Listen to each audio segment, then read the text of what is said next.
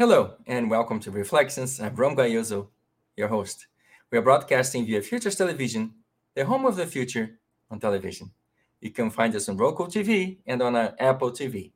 If you're listening to the show via podcast or watching us on television, you too can be part of the conversation. Just visit our YouTube channel, and that is IMCI Magazine, where we continue to chat about the topic of the day.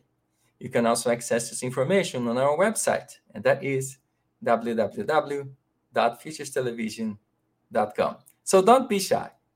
Today, our topic is literally out of this world. We're holding a series of special events of Futures Television to celebrate International Moon Day. We're holding several different talks, and today, our talk is about the moon in a very special way. What is it worth? And is there a business opportunity waiting to happen? Well, hold your horses.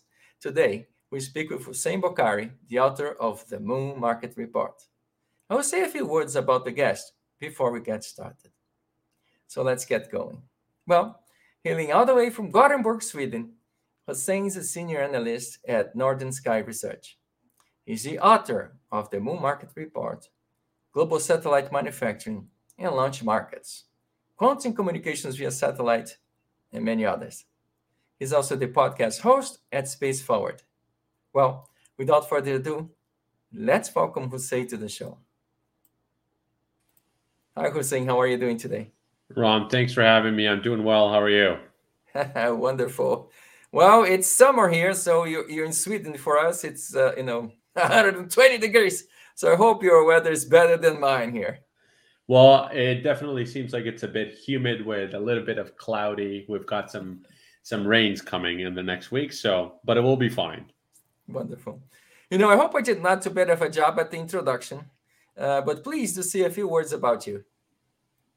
Yeah, I think you covered it all. I really don't have much to add except the fact that, I am an engineer, and I started off my journey as an engineer when I was a student and worked on quite a few projects as an engineer, and then I shifted very much into space. After quite some time, having some time away from the industry and really reflecting, on the need for me to be part of the space ecosystem. So I think it's definitely a good time for me to be on reflections because, the way that I got into the space industry again, it was dependent upon the reflection that I did during my time away. So yes.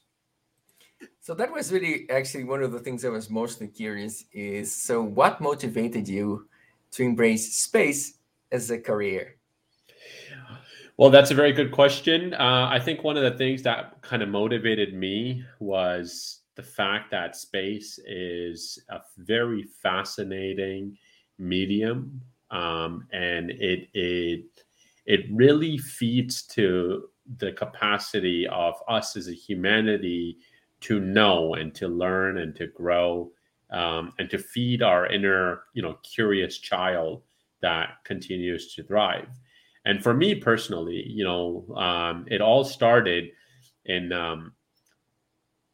it's funny to say this out loud now, but in a civics class where we were trying to understand, what our careers would be, and based on this standardized test, and mine came up as an aerospace engineer, and I was pretty decent at physics and math and, all those science related, STEM related subjects. So that's what I kind of pursued, and I was always fascinated with Einstein, and there were Einstein, Stephen Hawking, and the world's sort of best scientists that came through over the last few centuries. So yeah, it continued to fascinate me, and my dad was always one of my inspirations because he was a computer scientist, which kind of meant that we got to tinker around the computers in the early days, in the late 80s and the early 90s. So yeah. That's wonderful stuff, man. Well, I'm not gonna tell you about my memories about computers. It's gonna be very dating to me. But I remember the Macintosh and things like this. And I think with the first time I encountered a computer, it was a Macintosh, and it was laughable because I thought it was like a slow typewriter, and my brother was printing and trying to get the paper to fit into the little grids and stuff like that. And then I look at him, well, this is useless. And then he looked at me and says, "Oh, but you can play games on it." I said, "What?" And then that's what got hooked me. It was the games. I mean, the games are probably simpleton stuff compared to today, but that's how I got started. Okay, so let's talk a little bit about Northern Sky Research. What kind of work you do there? Yes, I mean, I am a senior analyst at Northern Sky Research, and Northern Sky Research is a global leader in satellite and space market research and consulting services. It was founded in 2000 by our esteemed president, Christopher Baugh. So we specialize in analysis of growth opportunities across, four core industry sectors. Satellite communications, satellite applications, and space infrastructure, satellite infrastructure, and we do quite a bit of financial analysis. We have been recently acquired by Analysys Mason. And my sort of role within the entire NSR team has been to work on the infrastructure and the application side of our house, which essentially means all the reports that you had mentioned previously. I helped either author them or co-author them as part of helping the market understand the trajectory, the present and the future trajectory of the market. Wonderful. So let's focus on one of the reports that you wrote. And again, today's show is really about International Moon Day. And you wrote the report, right? The Moon Markets Report. So can you tell us a little bit about what is the business opportunity in the moon? What it looks like? Well, I think there's a couple of ways to think about the business opportunity. It's the fundamental is the development of technology and the capabilities for spin-offs to be created that can support establishing a permanent presence on the surface of the moon and even beyond. For us to understand what we need to develop for a harsher environment than this Earth environment that we currently reside in is a critical step in the trajectory of humanities and in humanity's need for exploring the space and becoming a spacefaring civilization. And part of that journey, and in order to accomplish that journey in a safe manner, we need to be able to have a stepping stone. We had our first stepping stone when we went to the moon, and we came back and we stopped. Unfortunately, that's not how it was supposed to go, but we did. We paused, I would like to say, and we moved to a near region, which was more favorable for us, and which was, low Earth orbit, the medium Earth orbit, and the geostationary Earth orbits. We have spent the last 25 to 25-ish years developing technologies that can help us understand and help us create a more safer environment as we transition towards the moon in a more after having reflected, let's say, in a more sustainable manner. And what that means is that everything that we've been able to accomplish on Earth from space now, we'll be able to do a lot more when we get to the moon for Earth. Because as always, we have to be able to create value to anything that we do on Earth in relation to anywhere in the solar system that we go. So that's the fundamental central point of the commercialization of Moon. Now, what can we find there? I know there's like helium, right? So are there other like rare minerals? What kind of stuff can we mine or obtain from the moon? Well, first off, I mean, one of the things that is very critical, the moon is dominantly composed of, silicate materials. And essentially what that means is that there's different types of rock formations, which kind of, as part of those silicate materials, you have large amounts of silica, alumina, lime, iron dioxide, or iron oxide per se, magnesia, titanium oxide. All these materials or all these chemicals have a very critical role um, in the things that we use on Earth. And what that actually means is that all these materials and all these resources, and if we are able to extract them, will give us the capability to not rely only on Earth's resources. So we're expanding our reach, in a matter of speaking, which means expanding your reach for resources means more volume. More volume means more supply, which means that you're less constrained to be able to do stuff. You're able to do more with more, right? So that's the scenario that we've been looking at. Wonderful. So, in addition to looking at just the minerals and helium and other things like that, what other benefits can we find in a commercial venture to the moon? For example, and you mentioned it a little bit, but could we use the moon as just a starting point to other destinations, to say Mars or beyond that? How do you see us using the moon? Well, one of the ways that we can use the moon, it's through regolith. It's building sustainable infrastructure and understanding how we can build sustainable infrastructure through utilizing what is known as regolith, which is also lunar dust in a matter of speaking, and also the most sticky stuff that you can find. And it's and the other element is to be able to extract what is known as oxygen, what we breathe, but it's also a fuel source for rockets, which essentially means that getting to the moon and staying on the moon can essentially become a fueling station for beyond moon. And that has a very, very huge implication on our ability to continue to explore the solar system and become an actual spacefaring civilization. And that is one of the bottlenecks right now, because we don't necessarily have the technology in order for us to start from Earth, leave Earth, and go to a place in a sustainable manner with the resources that we're able to carry. And that is why moon is a good, a gas station per se. Yeah, we have to get started somewhere, right? And if we don't go to the closest one, I think we'll be hard pressed to make the case for any other more distant destination.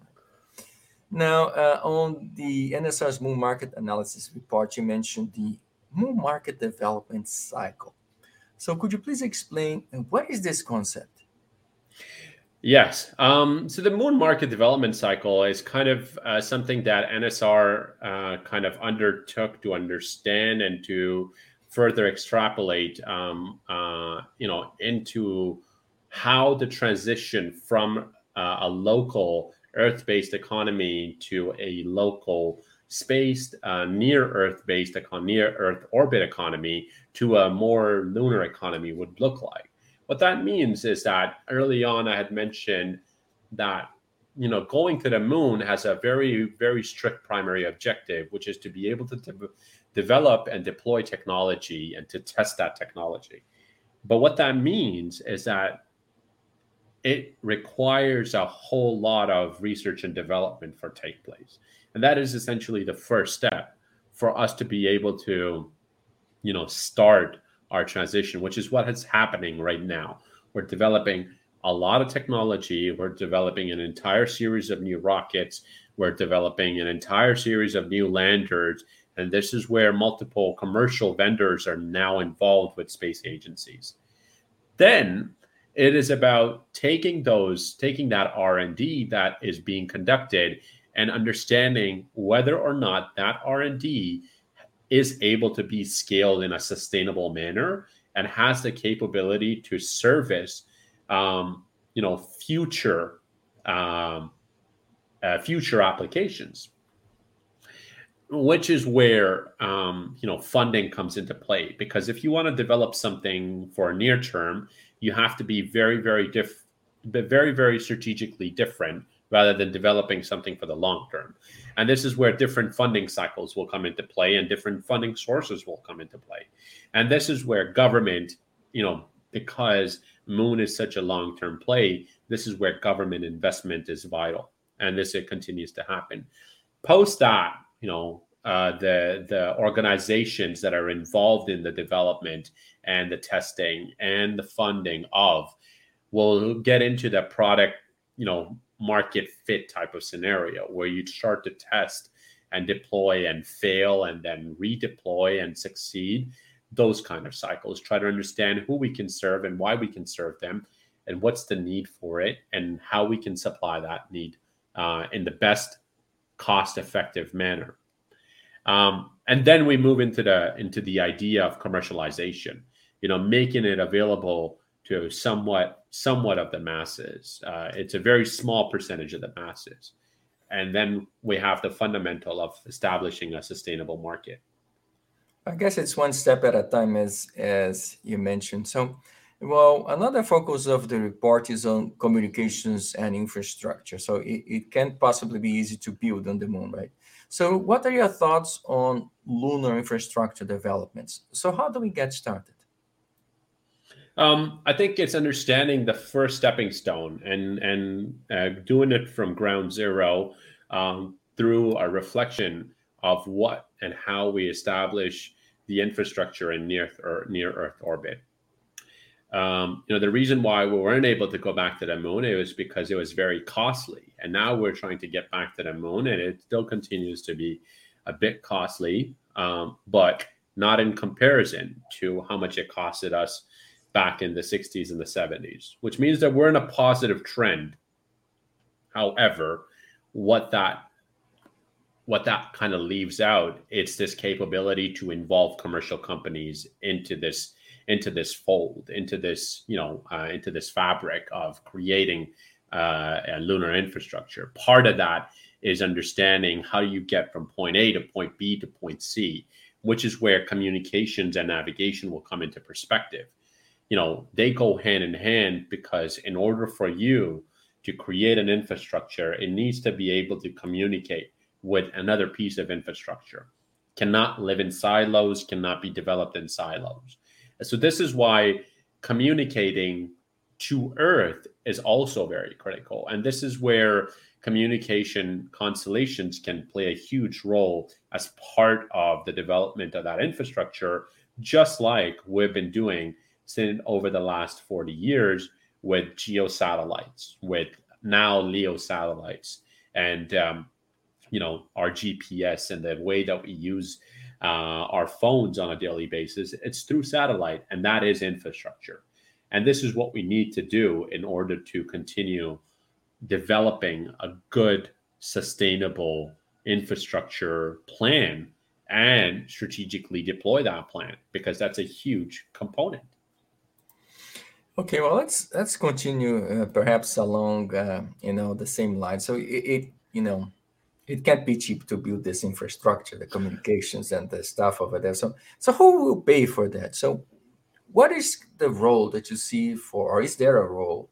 And you mentioned government, but is there a role for this private, public partnerships? How do you see the funding take place? Well, as I said, a lot of the R&D that is happening right now, it is being supported by two sources of funding.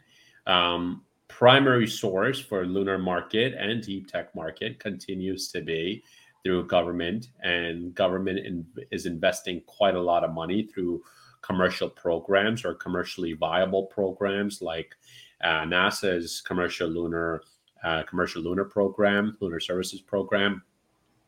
And this is a critical step into establishing a good partnership base. What that means is that companies don't necessarily just have to rely on venture capitals in order to fund, or bootstrap in order to develop a high piece of technology or a high technology piece of equipment.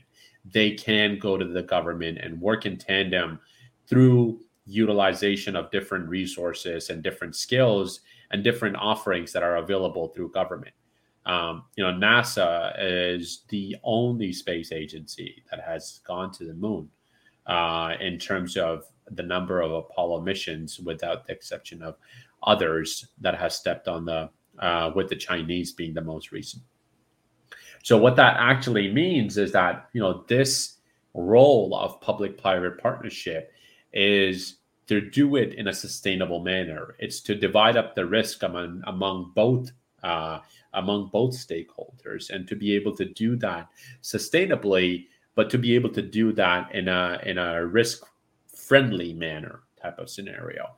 And that's why right now, what it looks like, and it continues to look like, that government will continue to pay for it, with a very small percentage coming from venture capitals and other types of funding sources, private funding sources.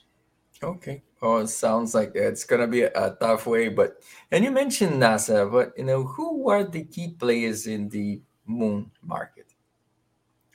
Well, that is a very good question. I mean, at the moment, the way that we are articulating it is that there is a large role to be played by a lot of nations, and NASA continues to highlight that through its Artemis Accords. That we cannot do it alone, and right as of right now, we've got numerous number of global countries and that have signed on to Artemis Accords, and essentially means that NASA, in collaboration and partnership with all those countries, will be supporting the development of the moon market. But it doesn't stop there. There's a huge chunk of element that needs to go through for a military perspective, for a defense perspective.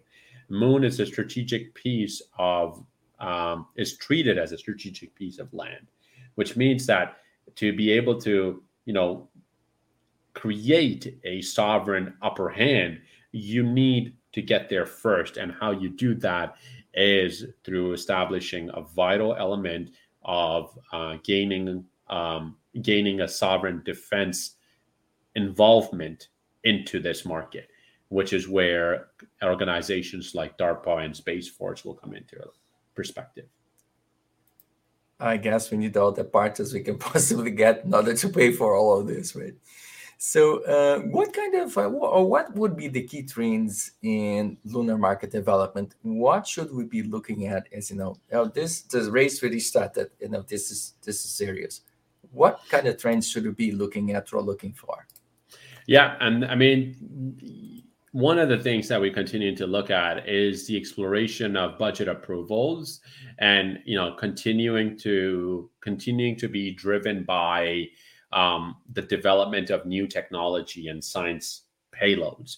What that means is that how will scientists support in the development of new technologies?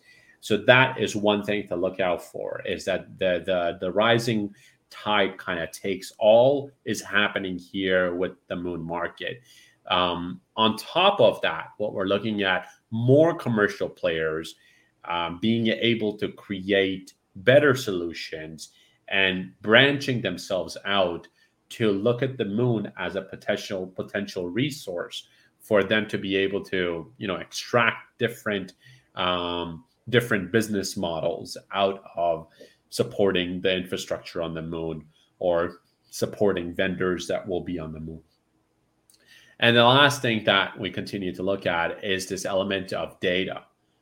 Data is the new currency, and it continues to showcase that through everything that's happening in the current environment. So just as much as data is critical to us as human beings now, data will be more critical as we get to the moon, and the sourcing of that data and the storage of that data and the replication and the transfer of that data, all of that will have a huge place. So look out for companies that are looking at data and convergence on the moon. Well, wonderful. But it possibly cannot be easy to write a report on or about some place that we have never been. I mean, very few people have ever been there. So I'm really curious to find out from you what kind of challenges you encountered in creating this report.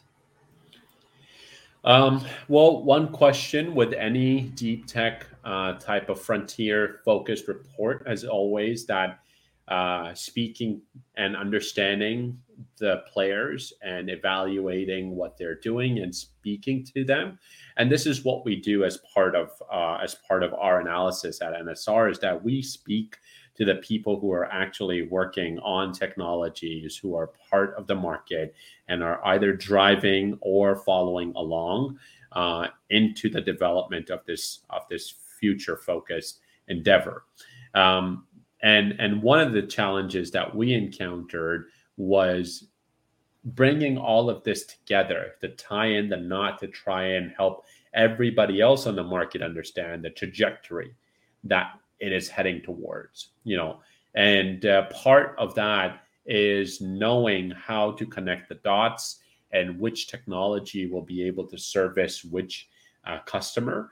And for that, we needed to have those initial discussions with customers and with vendors and with players who are part of developing this. What is at the top of their focal point, their strategy in terms of extracting resources or utilizing resources on the moon. So yeah. Well, wonderful. It seems we had such a wonderful discussion today. Folks, we're really just scratching the surface of the moon, I guess, here. We can certainly continue this conversation, but I'm afraid this is all the time we have for today. My guest today, Hussain Bokhari, thank you so much for your time today. Thank you for having me, Ron. Wonderful. Let's talk a little bit about the upcoming events. A few things are on the schedule. I will be talking with Dr. Maria Hoffaker, an amazing podcasting for Berlin, and the other show In Focus, in partnership with the World Future Studies Federation, or WFSF, will focus on the implications of the war in Ukraine for Germany. We have a fantastic lineup of speakers, and it will be a great discussion. And as promised, I'll bring back Mark Cox, the author of The Business Case for Love, and David Riemer, who will talk to us about getting our startup off the ground. And of course, we'll talk about upcoming Institute of Competitive Intelligence and other Frost and Sullivan events. So don't miss it. By the way, feel free to continue to submit your comments and questions on our YouTube page. I will make sure to read the present and present the guests and any other questions you might have. If you're listening to us via podcast or watching us via Futures Television, YouTube can be part of the conversation.